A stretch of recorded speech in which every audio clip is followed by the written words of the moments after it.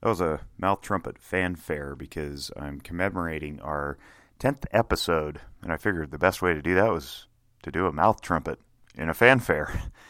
I actually used to play the real trumpet. I was quite good at it at one point in time. But those days and years are long past, and now here I am recording podcasts and trying to vibrate my lips in the manner of a trumpet instead of actually having a trumpet. Maybe I should go grab my trumpet. It's not too far away. I don't know. I apologize. Maybe it's the hot air and the hot air. There's a lot of hot air coming out of my mouth, I guess. Maybe it's the hot weather here in northern Nevada. It's early September and temperature's pushing 100 degrees. And man, I think it's got me a little loony.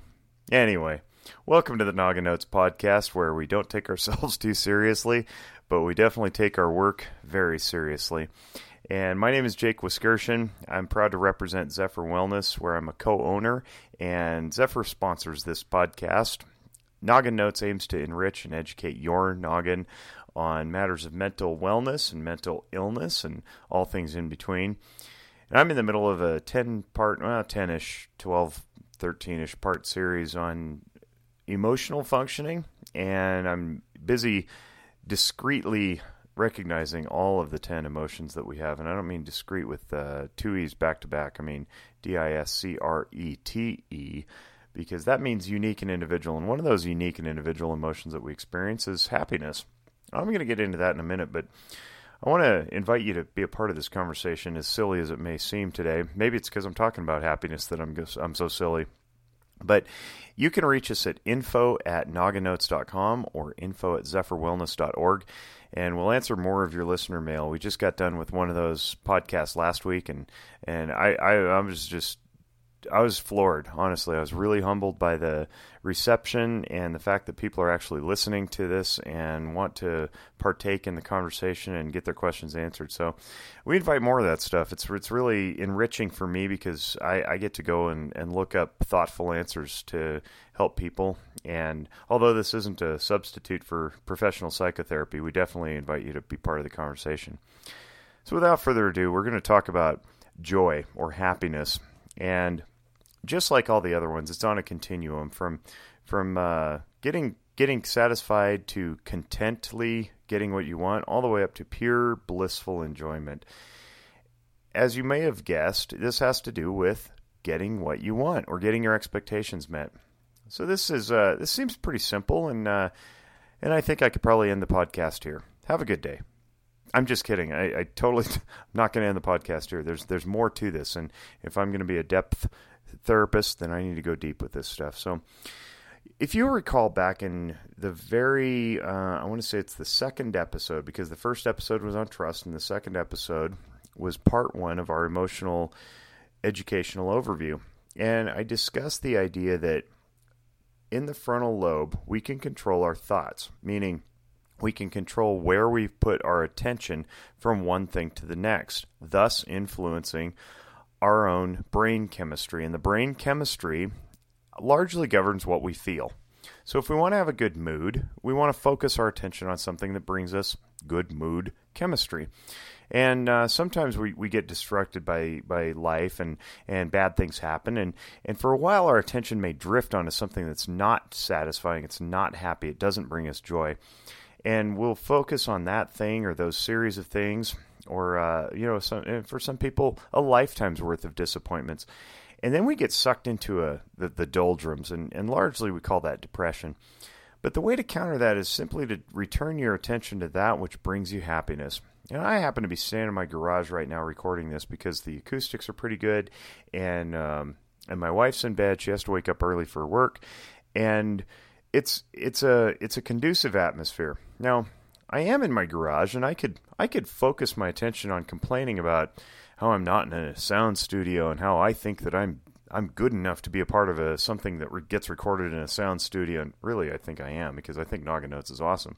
But I could focus my attention on that stuff and worry about it and pine over it and ruminate on it and complain and piss and moan, and that doesn't bring any joy to anybody.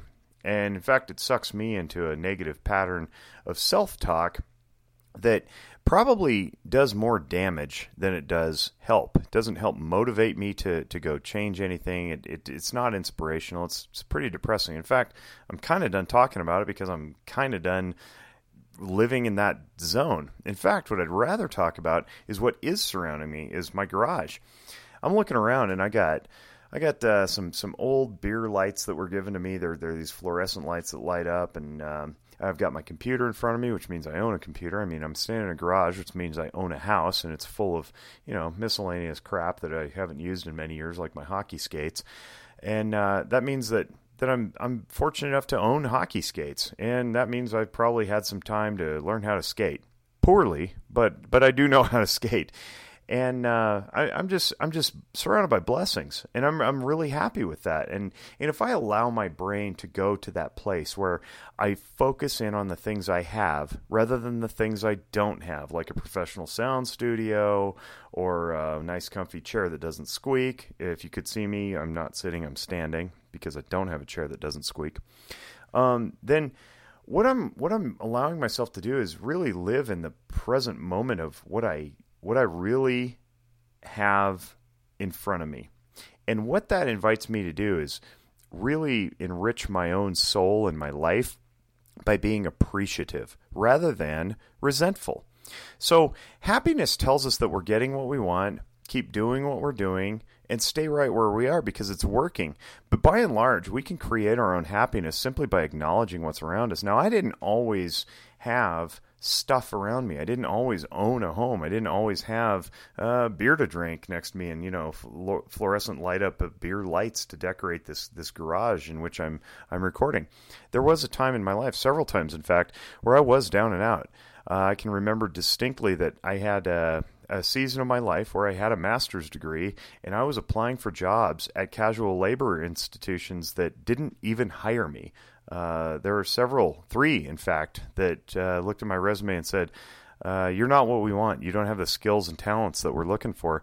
That was crushing. And in those moments, I definitely noticed the darkness around me.